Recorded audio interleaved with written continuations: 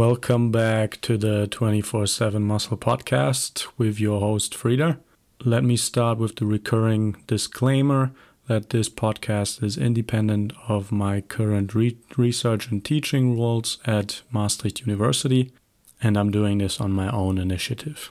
In today's episode, we will talk all things around shift work and its health consequences. And I'm very happy that I've got one of the leading researchers on this topic, which is Frank Scheer, who is a professor at the Division of Sleep and Circadian Disorders in the departments of Medicine and Neurology of Brigham and Women's Hospital at Harvard Medical School. The goal of this two-part series is to give you a good overview about shift work and its different forms, what side effects on his or her health can shift workers expect acutely and in the long term, what pathologies are associated with shift work, and after this general discussion on shift work, we will dive into two recent studies performed by Frank Scheer's group, which focus on the question of when a shift worker might want to eat to lower the health burden. All these things will be covered in the first part of this two-part series.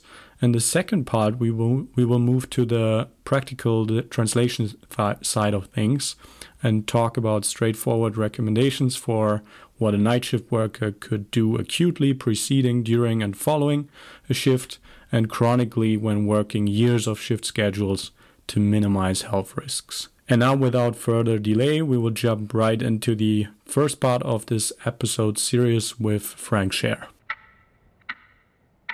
Then I welcome Frank Scheer to the 24/7 Muscle Podcast. It's an honor to have you, Frank. And I would like to start by asking you what your personal background is of getting into the research topic of circadian rhythms and shift work, and also just go for the entire story of, as I know, you came from the Netherlands to the US and so on. So I think that's really valuable to hear for listeners.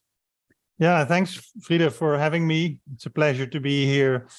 My background, I studied biology in Utrecht University. Then I went on to do my PhD work at the Netherlands Institute for Brain Research in Amsterdam, where I worked with Ruud Buys, who subsequently then moved and is currently in Mexico, running his lab. And so towards the end of my PhD work, I reached out to a number of labs around the world that were top labs regarding circadian research, especially human circadian research. And I was lucky enough to be approached then by the lab where I am now, which is at Brigham and Women's Hospital and Harvard Medical School. Well, I was lucky enough not only to be approached, but then also to be accepted there. And I did a dual postdoc, meaning a postdoc in two separate labs simultaneously. So one lab was run by Stephen Shea, who had a very strong background in breathing regulation, especially combined this with circadian biology, so more a clinical focus. And the other part I did with Charles Seisler, who is well known internationally by many, who was looking more at fundamental properties of the human circadian timing system. So that combined background gave me a good start, and things worked out well. The people are wonderful. The facilities are also wonderful, and things worked out. And I stayed and I climbed up the ladder. And so currently I'm a professor of medicine at Harvard Medical School and the director of the medical chronobiology program that Stephen Shea and I actually co-founded in 2015. What drew me to circadian rhythms, I think this really, I know this started really when I started at the Netherlands Institute for Brain Research, where for my second master's project, I interviewed with a number of the investigators there at the Brain Institute. And I was intrigued by the story that Ruud Buys told me, which was that this tiny, tiny nucleus, the suprachiasmatic nucleus, the master clock, would be involved in so many aspects of regulation of physiology and behavior. And so just that intrigued me so much, as well as the potential health and disease implications that this may have. And so this was actually the start of me falling in love with the circadian research. Yeah, and I fully understand that. I can very much feel the passion there. And for me, it was quite similar. And I elaborated on that a little bit in the beginning of the podcast episodes. So it's good to hear that that was also the case for you.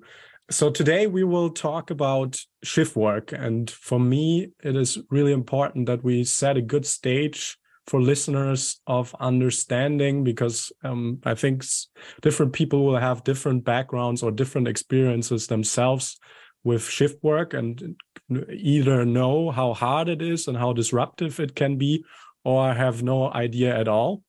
And then I would also like to talk about what a shift worker can do during the shift, preceding the shift, and so on. But before all that, I would really like to ask you, Frank, to set the stage by giving us a definition of shift work and maybe what different forms of shift work exist. Right, excellent question. The short answer is there is no single definition of shift work. And you may notice that if you look into the literature, that the original papers that do analysis on this, that the definitions differ depending on the occupations, on the countries, on the labs that work on this type of research.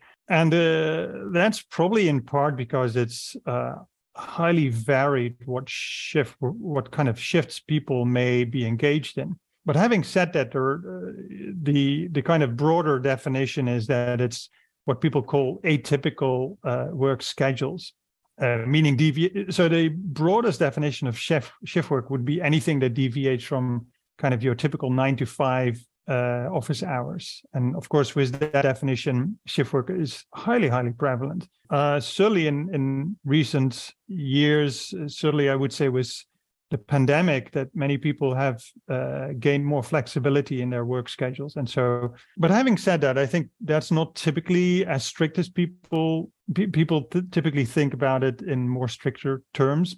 And you can subdivide it in 3 main categories. So you have permanent night work, where people, when they work during nights. And what this means, again, differs a bit, but typically means that people work at least overlapping several hours during the normal hours where people might be otherwise sleeping.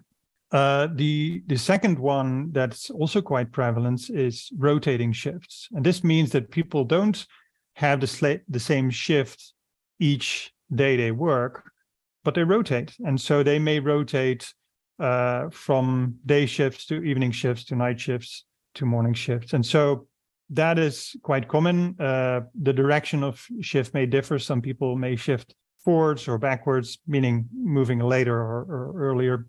And then the third one, which is kind of, you can think about as being the rest, which is irregular schedules. So people may not follow a strict rotation. They may not follow permanent night work. And so they may be engaged in very irregular schedules because of the job requirements, because it's more about when are they needed as opposed to, when it's good for their personal life.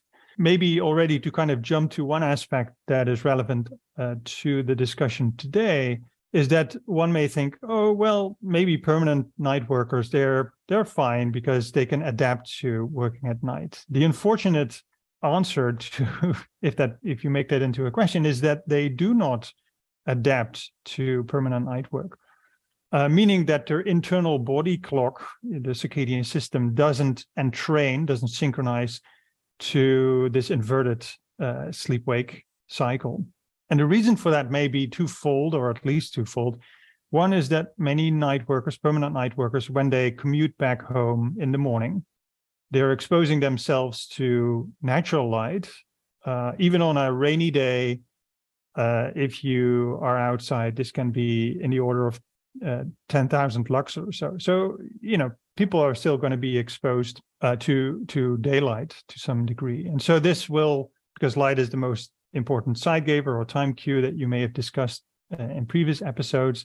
Mhm. This will prevent their clock from moving later. The second part is that during time off, during their free days, most night workers or any shift workers will revert back to a schedule where they are sleeping at night so that they can be with friends and family during daytime hours. And so even if they do shift to some degree, then this shift will be prevented or minimized because of what they do on their free days. This is what you see in most night workers. There are some exceptions. So if there's work done in oil rig workers or people working in Arctic stations, where they're in very confined environments where all their colleagues that they're working with are on those same schedules. And indeed, in those populations, when they're doing permanent night work, they're truly doing permanent night work. They're not flipping back on the free days. They don't have commutes because they're working and living in the same location. And so there, what we see, or what other investigators have shown, is that their internal body clock does fully adapt to their night work. Yeah, that's I think a really good perspective. And I also remember similar data, I think, in workers on submarines, where you can also control the environment pretty well. And I think people are working something 4 to 8 hour shifts and then have 4 to 8 hours sleeping opportunities and so on. And there they actually, in some studies, I think, see positive effects on metabolic outcomes for people compared to their regular lifestyle. So I think that's also interesting to note. But your distinction between having shift workers that work morning shifts, afternoon shifts, night shifts, and so on, I think that is really interesting on the one hand. And we need to kind of separate that from what I'm gonna discuss from now on more, is the typical only night shift worker, because I think it's good to isolate one type of shift worker in this example, just to give listeners an overview of what can happen. And you already gave a little bit of an example of this, that people leave their work in the morning and are then exposed to natural light. So let's maybe give a picture of a night shift worker, just the entire period of the night shift, or the entire day prior to the night shift and then the next day. So if we take a nurse, a typical nurse in the hospital, I think, at least from some of my friends that I know that are nurses, and they told me about their schedule, that if they have a real night shift, that they start working at 9 p.m. So that means that on that day, they tend to probably sleep in to anticipate a little bit that they have to work late, and that they, of course, don't wake up as they would maybe usually do at 6 or 7, but they sleep in. So let's say at at least 10 a.m., maybe even up to 12 p.m. And then they go to work at 9 p.m. It's probably dark outside, at least in most countries, of course, depending on the season, but it's probably dark most of the time. And they enter the hospital. The hospital is usually a very bright place of LED lighting. So you have already artificial light instead of natural light during a time of day where you would usually be exposed to darkness, or maybe at home to at least dimmer light, hopefully. And next to that, people are, instead of preparing for bed, they are actually quite active, walking around, climbing stairs, maybe sitting also, of course, a little bit. But in contrast to when they are entering their beds, where they would be horizontally lying in bed, which would mean their blood pressure drops quite considerably. Their blood pressure instead during the night shift stays high because they need to stay alert during work. And then next to that, they also, of course, usually consume calories. They consume coffee to stay awake instead of staying the night period fasted, or entering, at least to some degree, fasting metabolism, and exposing their circulation to the insulin response of bread meals, sugar meals, and so on. And then what you mentioned, so that kind of continues throughout the night shift. And then next morning at 6 a.m., they are maybe done with work usually, and they are leaving the hospital, possibly, again, depending on the season, with sunrise and are exposed to natural light and to color information of their environment that would signal their body, oh, it's the start of a new day. And accordingly, physiology would adapt to that. So you can imagine, I think, you as listeners now, that this is quite disruptive in total for your physiology, for your metabolism, and not being able to switch to fasting fully. Is there anything that you would add to that, Frank? I wanted to ask what you meant with adapt to that. So when you say adapt, yeah, are you referring to the circadian system, or are you referring to something else? No, you're right. So what I meant was that so adapt to the sunrise response, for example. So adapt is maybe not the right term. Just the response to that would, of course, be more of an awakening response, and typically that would also be paralleled by cortisol release and so on. So all kinds of processes that you don't want at that time of the day. Or you usually want that at that time of the day, but you don't want it for a night shift worker that then wants to fall asleep as soon as possible. I see. Right. Yeah. So you're saying a lot of the exposures and the behaviors are not conducive of then subsequently falling asleep during the daytime hours, right? Yeah. And we'll get to that later, I think, about how people can try to optimize their ability to cope with this inverted schedule. So I think, you touched on all the important parts. I think so. What you see, it's not just inversion of one's sleep-wake cycle, but also of one's eating fasting cycle, one's physical activity, posture you mentioned, and of course light at night itself is an important topic of research, which in many occupations people have a lot of during their night shift. I think, and all of those factors may impact body clocks throughout, not just our central clock, but also throughout the rest of our body.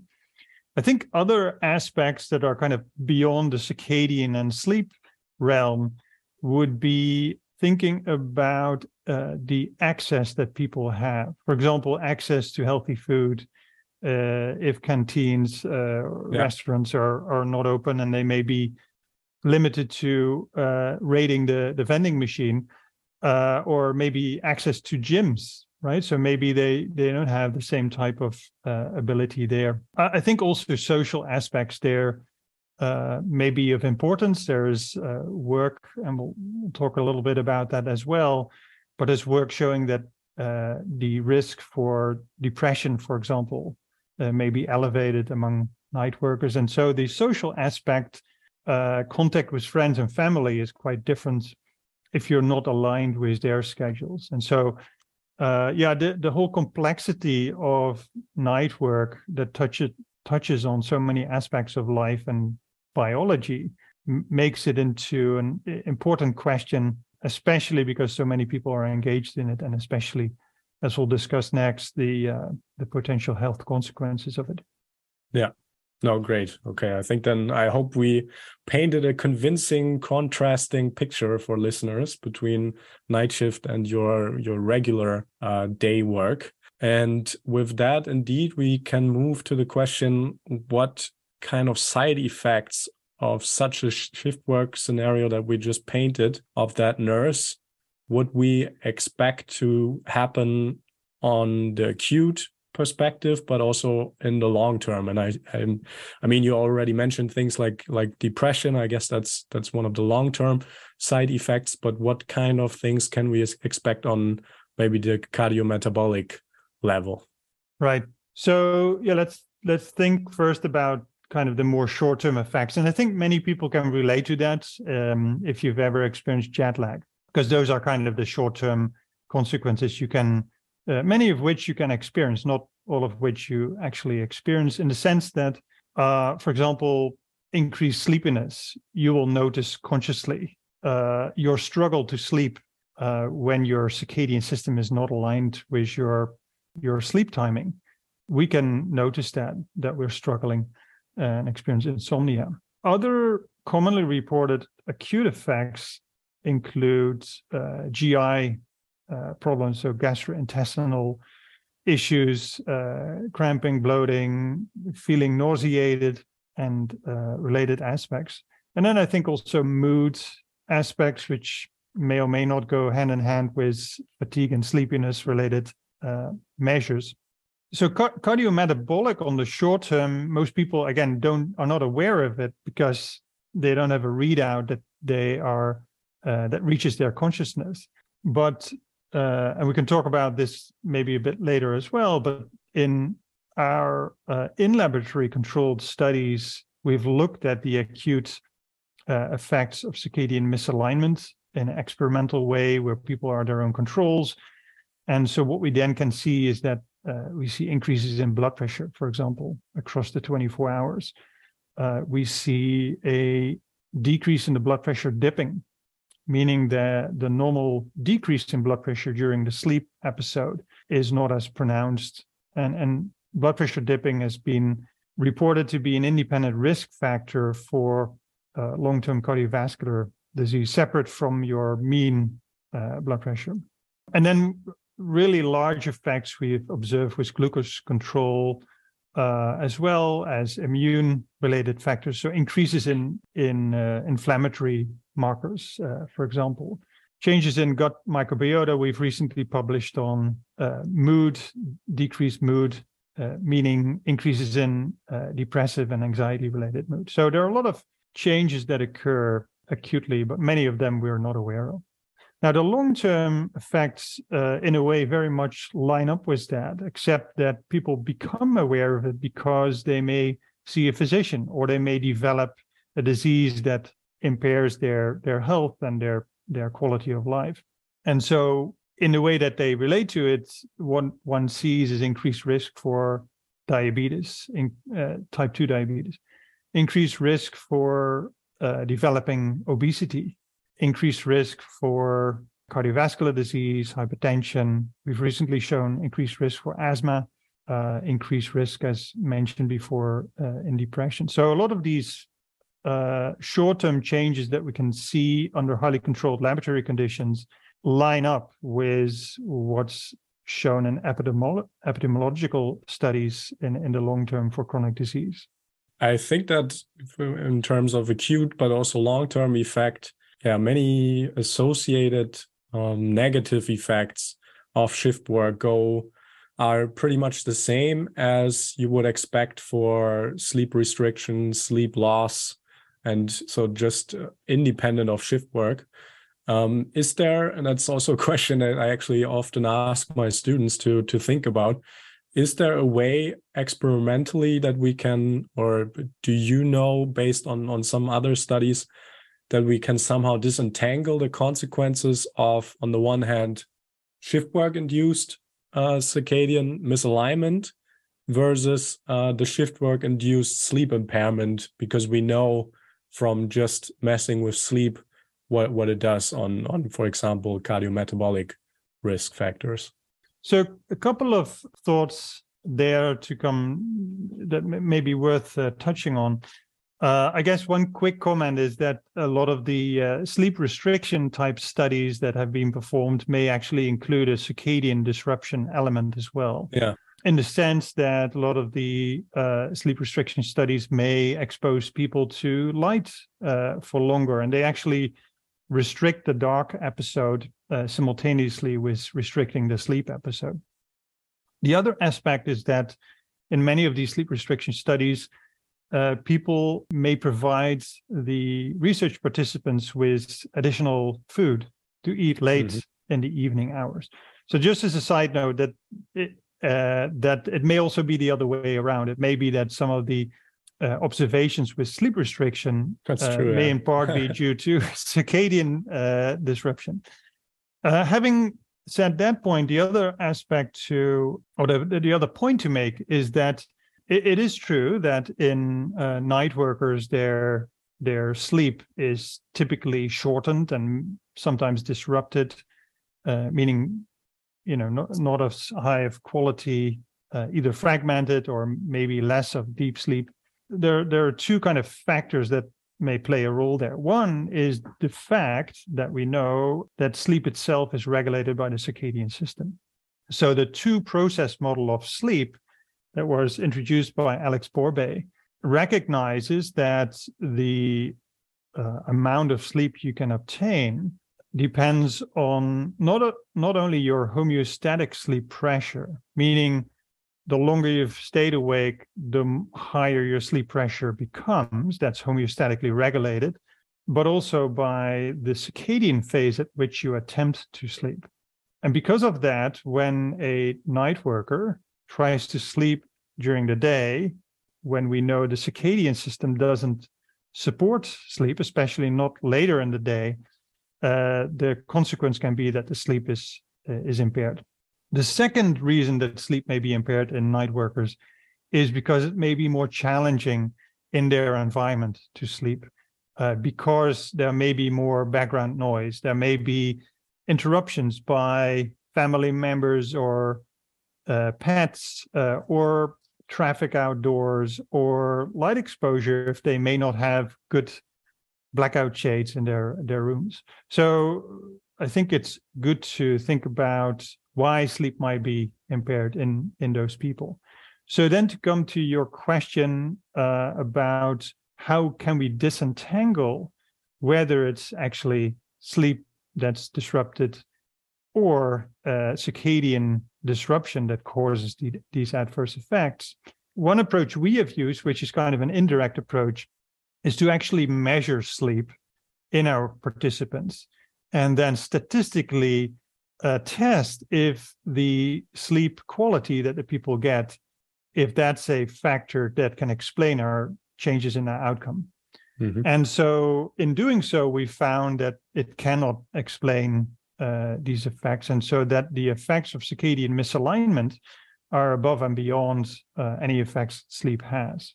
Mm-hmm. Now, this is an indirect way, but one can also test this more directly, experimentally. And this is work that's been done in F. Van Couter's lab in Chicago, where what they did is they had people not only misalign their sleep, but also restrict their sleep opportunity. So what they did is they restricted the sleep opportunity to 5 hours per day, per 24 hours, and then either maintained alignment, so kept sleep occurring during the night, or moved it to different times of the day over, I think it was 5 days or so. Mm-hmm. And so what they were able to do in that setup is to keep the amount of sleep that the participants got very similar between both groups. Because when you restrict sleep to 5 hours, you're going to use it all, whether you're aligned or misaligned. And so by doing that, they could keep the amount of sleep that the people got the same and show that the misalignment of the circadian system had an added effect and by itself caused, in this case, glucose control to be impaired. So the conclusion from those kind of approaches is that circadian misalignment has effects that are above and beyond any effects that sleep has. Okay, great. Yeah, I was not aware of that paper from E. Van Couter. I will look that up. Sounds very interesting.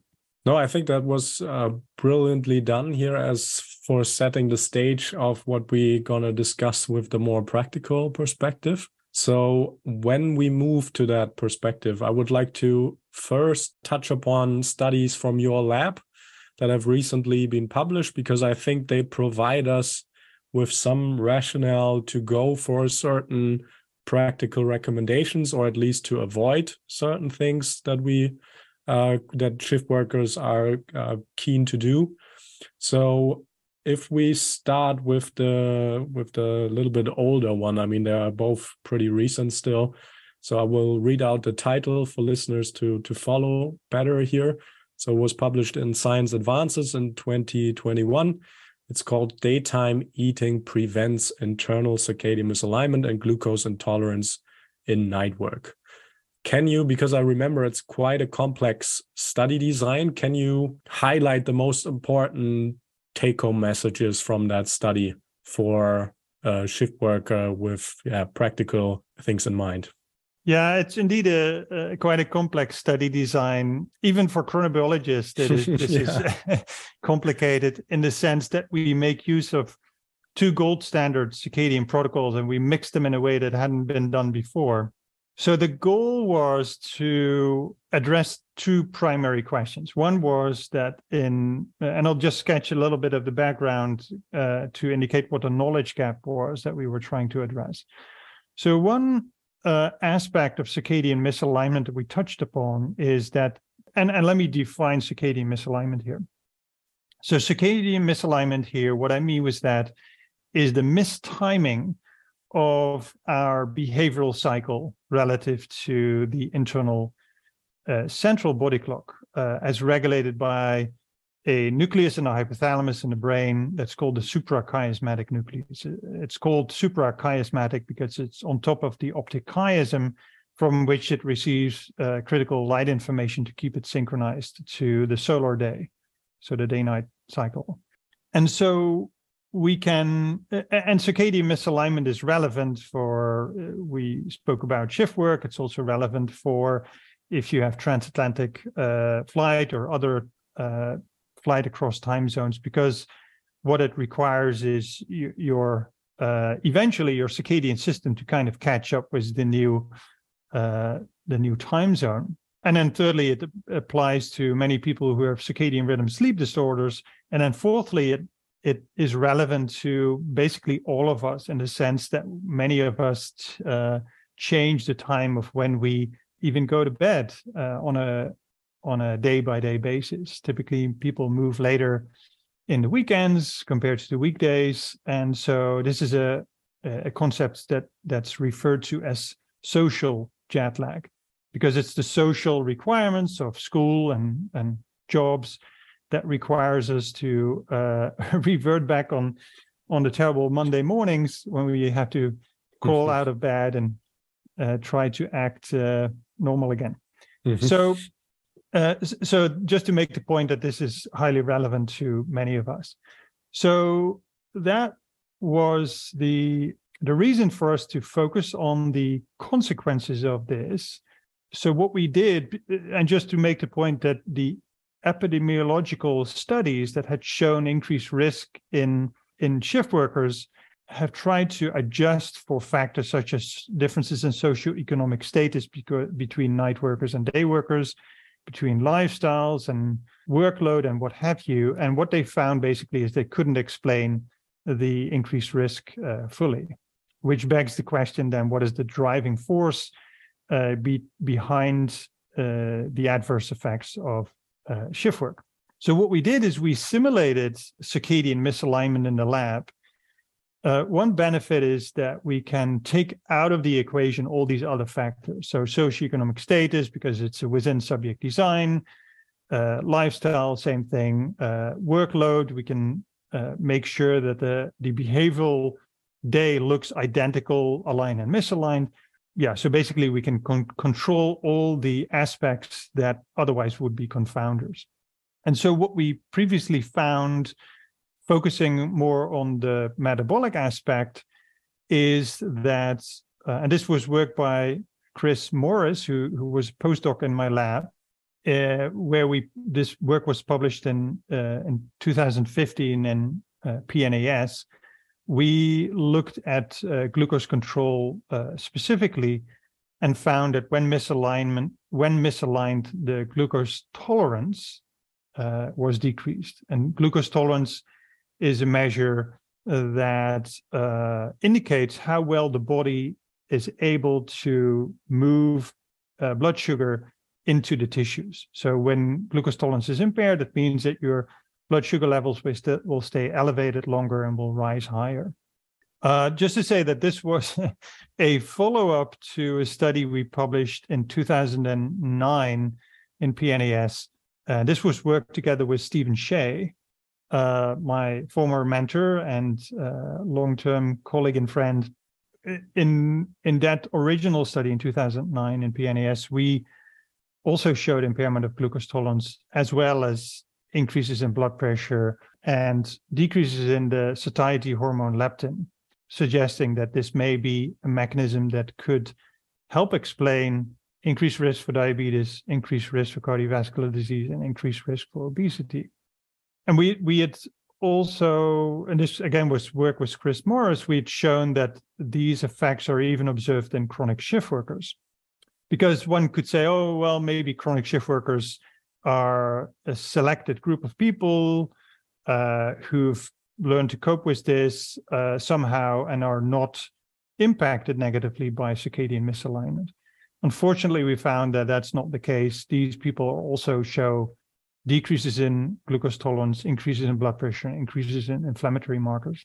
So with that background of the adverse effects of circadian misalignment on cardiometabolic risk factors, we were thinking about what can we do about it. Shift work is not going to go away anytime soon. So can we think about factors, changes that we could implement that could minimize the adverse effects? And so we were looking at the work in the animal experimental arena, especially, for example, work by Carolina Escobar, who had simulated night work in rodent model.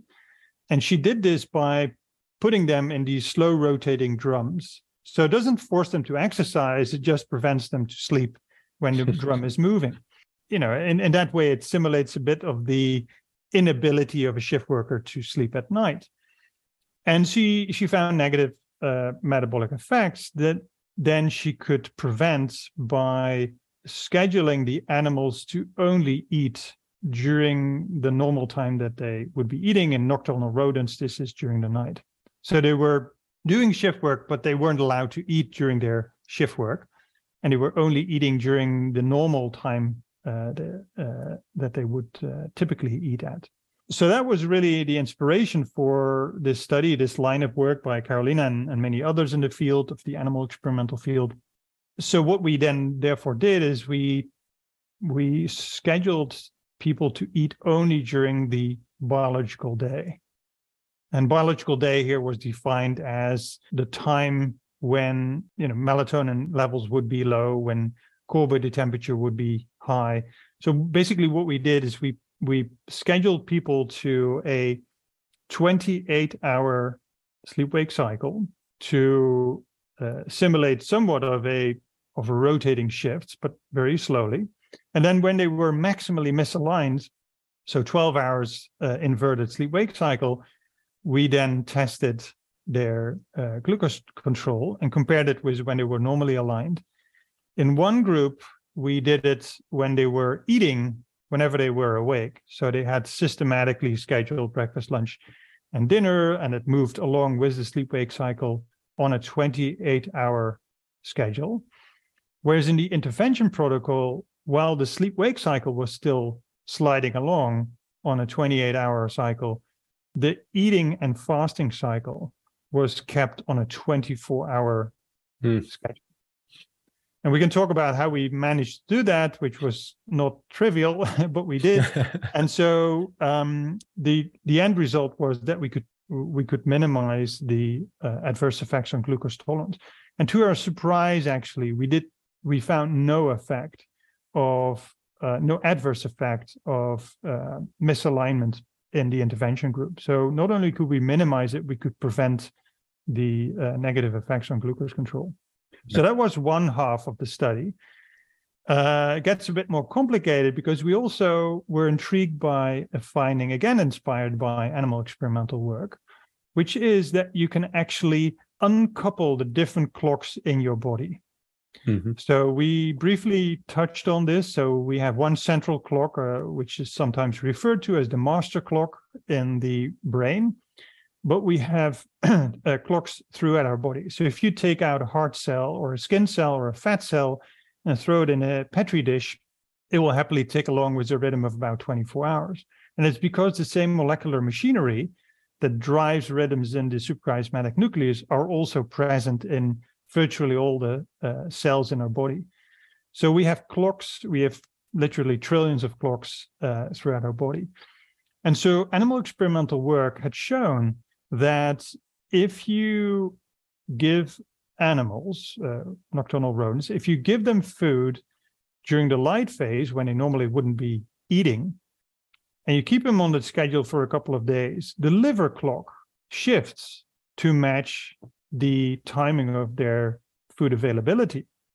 But if you then look at their central clock in their brain, it doesn't care. It just ticks along happily, follows the light-dark cycle as if nothing happened. So the end result, therefore, is that you have a central clock that may be, in your case, in Maastricht, but your liver clock may be in Tokyo. And so that was the inspiration for our second part of our study, which is to look at if this also might occur in humans. If we could dissociate, I should say uncouple circadian rhythms that we know are driven by the central clock and circadian rhythms that are maybe driven by peripheral clocks. And so what we looked at was to use core body temperature minimum, or I should say core body temperature, as a marker of central circadian phase. And so during a normal sleep-wake cycle, you cannot use core temperature to estimate central circadian phase. But we use a protocol that's known as a constant routine protocol. And it's one of the gold standard circadian protocols in humans, whereby we remove any 24-hour rhythmicity in behaviors or environmental conditions to isolate any rhythms that are driven by the circadian system itself. So what it means is that we keep people awake for, let's say, 36 hours straight, keep them in bed in the same body posture, upper body 45-degree angle. We keep them in dim light so that there is no light-dark cycle, and light, doesn't impact the central clock in any meaningful way. We keep them inactive, so they are not, moving around, exercising, or anything like that. And we are giving them isocaloric snacks, meaning identical little snacks with an identical interval as well. So every hour we would give them the same little snack, such that any rhythm that you observe is not driven by sleep-wake, not by rest activity, postural changes, light-dark cycle, anything like that, eating, fasting. And thereby what we can do is we can isolate the circadian control of any biological parameter. And so what we then looked at specifically was a control of glucose, and insulin, and core body temperature, those three factors. And what we found was that under those highly controlled studies where we can isolate circadian control, we found that the core body temperature circadian rhythm is unchanged after people have undergone circadian misalignment. Again, like the rodent model, the central clock doesn't really care. When you're sleeping, when you're eating, it really just only cares about light dark. But since we kept them in dim light conditions, in the misalignment protocol, it basically didn't move. It moved about half an hour later, which is just a natural drift across many days. But what we found was that the glucose circadian rhythm was now suddenly inverted. So it followed the inversion of the behavioral cycle, so the sleep-wake and eating fasting cycle in the control protocol. And we could prevent this inversion again in the intervention protocol, meaning that it wasn't driven by the sleep-wake cycle, the inversion, but it was purely driven by the timing of the eating fasting cycle. To connect those two parts together, what we found was that the degree of glucose intolerance correlated with the degree of internal misalignment. So the misalignment between the glucose rhythm and the core body temperature rhythm, suggesting that maybe the internal misalignment is at least related to the degree of glucose intolerance. Yeah, no, great. I think that, as I said, it's a very complex study.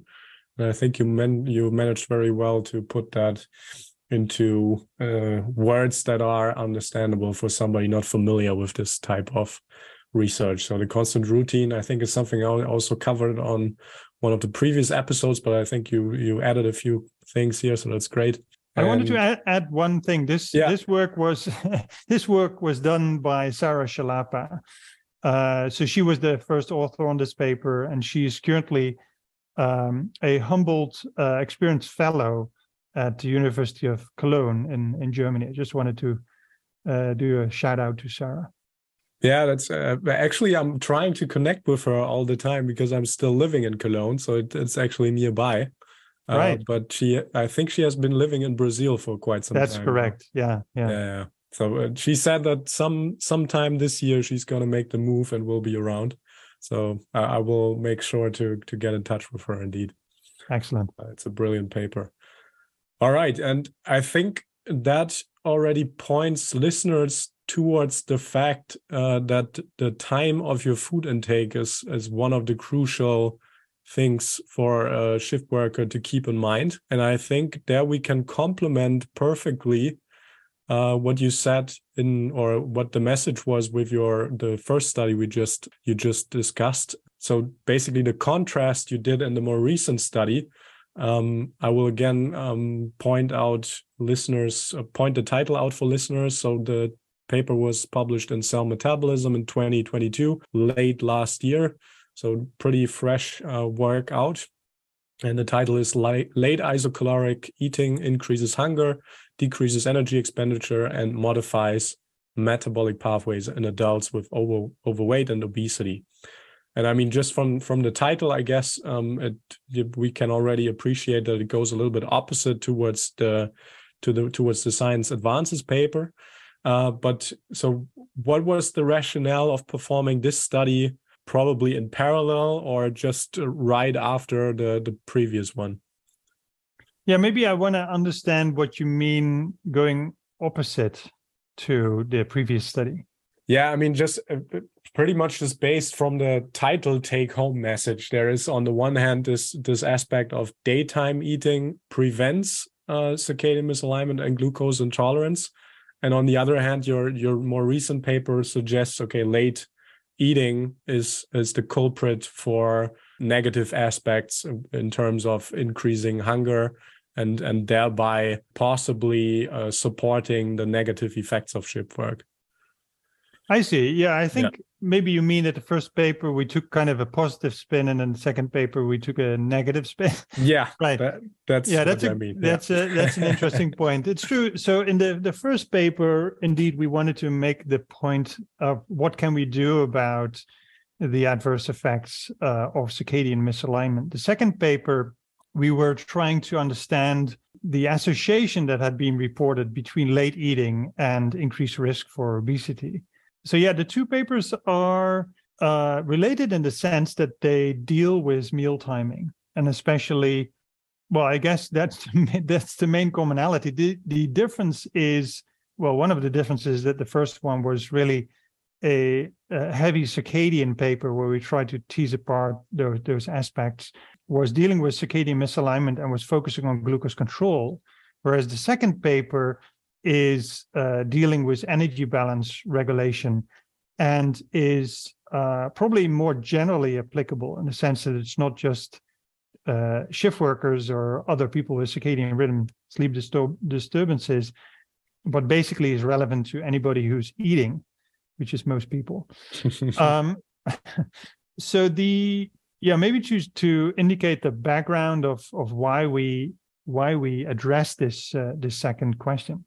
Our interest really started, or my interest, I should say, really started with meeting Marta Garra-Ulet. She's a full professor at Murcia University in Spain. She's a nutrigeneticist in training. We met each other in 2012 in Boston, where we both were interested in the question of the importance of timing of food on metabolism.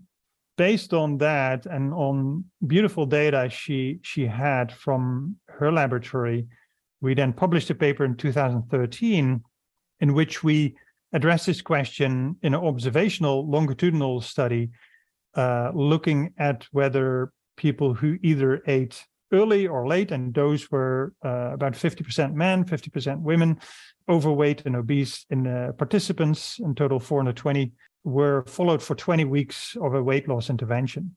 And so the question was, does the timing of the main meal, does that relate to the success of the weight loss intervention? we used the median split analysis, meaning that we just looked at the people who were eating latest versus those who were eating earliest, their main meal, which is lunch in Spain. And lunch represents about 40% of the daily caloric intake, so really a big proportion, and is on average eaten at around 3 p.m. So quite different from the Netherlands or in most places in the US.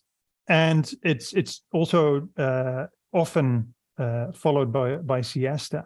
So you can notice special differences in Mediterranean area for eating and sleeping habits.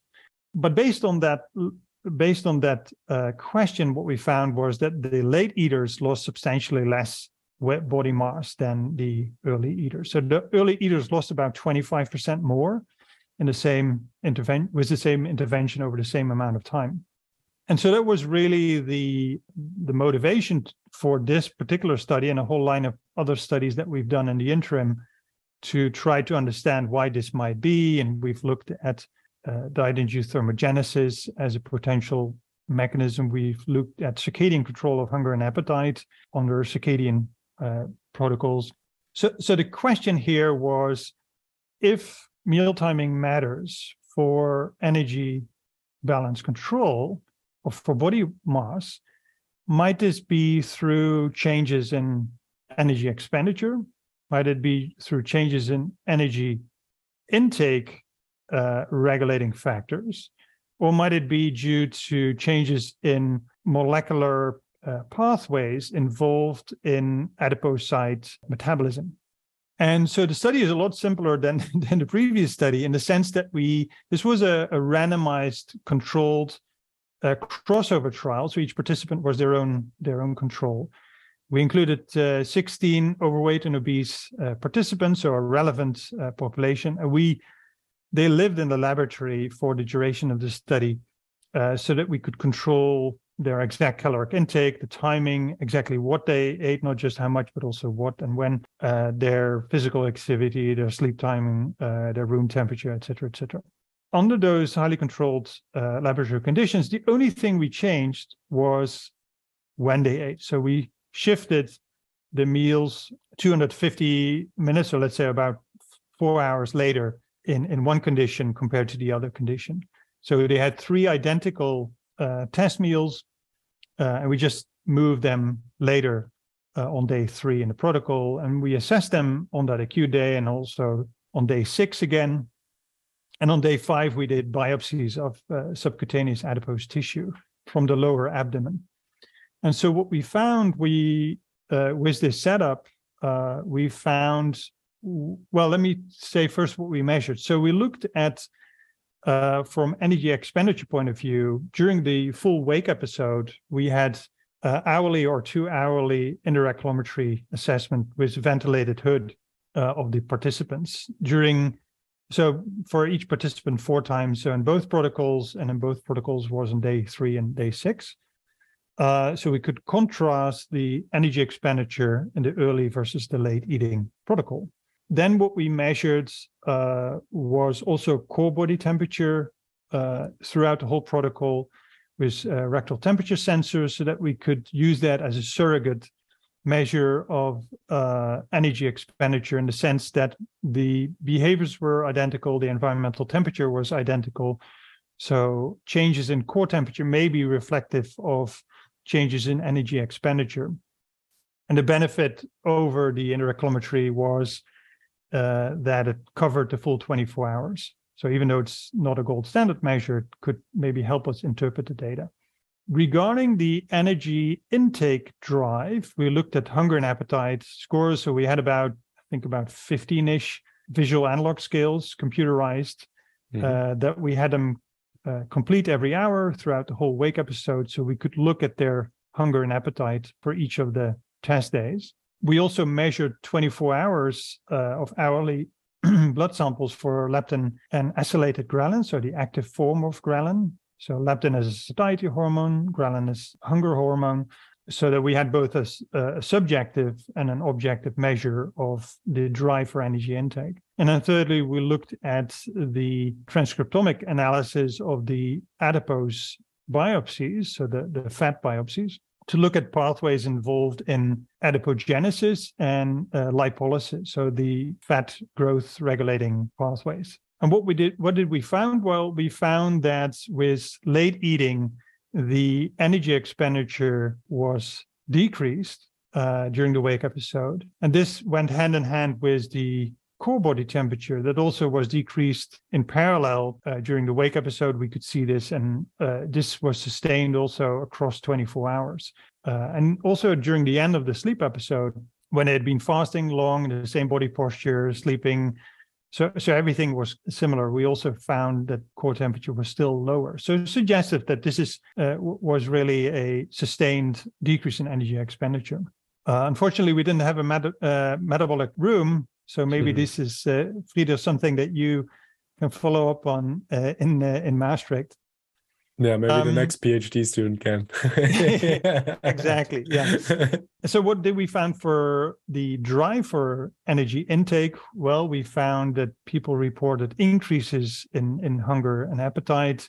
That went hand in hand with an increase in the ghrelin to leptin ratio across the 24 hours. So also those two measures were consistent and showing the same result, basically.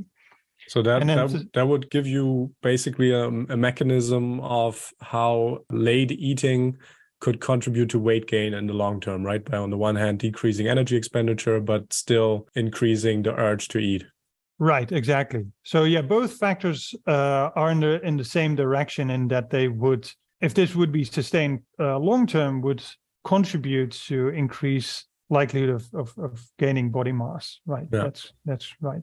And then thirdly, we found on the biopsies that lipolysis was decreased, or at least pathways for lipolysis were decreased, and pathways for adipogenesis were increased. So again, in line with the observation of increased body mass. Taken together, these two studies, would it be right, in your opinion, to conclude for a shift worker, it might be favorable to shift your eating still to the daytime period, if possible? So that means somehow facilitating fasting during the night shift, because you see that especially the late night eating, is disruptive to metabolism, to physiology, to energy expenditure, and so on, and will probably in the long term contribute to negative health effects. Yeah, that would be a suggestion from this work. Of course, the type of work to really make this into a recommendation would still need to be done, which is to translate this into larger population of real life night workers.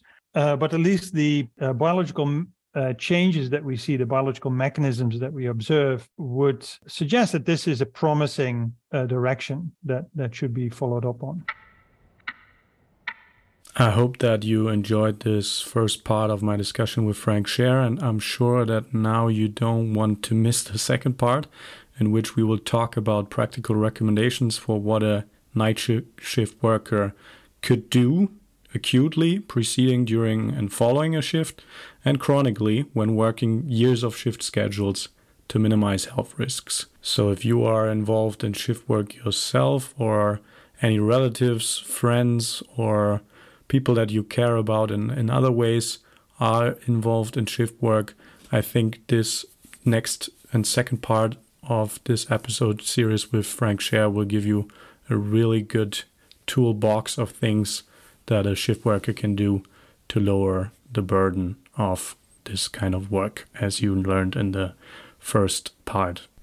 And finally, I would like to mention that, as always, please feel free to provide me with any feedback you may have to improve the podcast, and suggestions on guests that fit the general theme of 24/7 Muscle.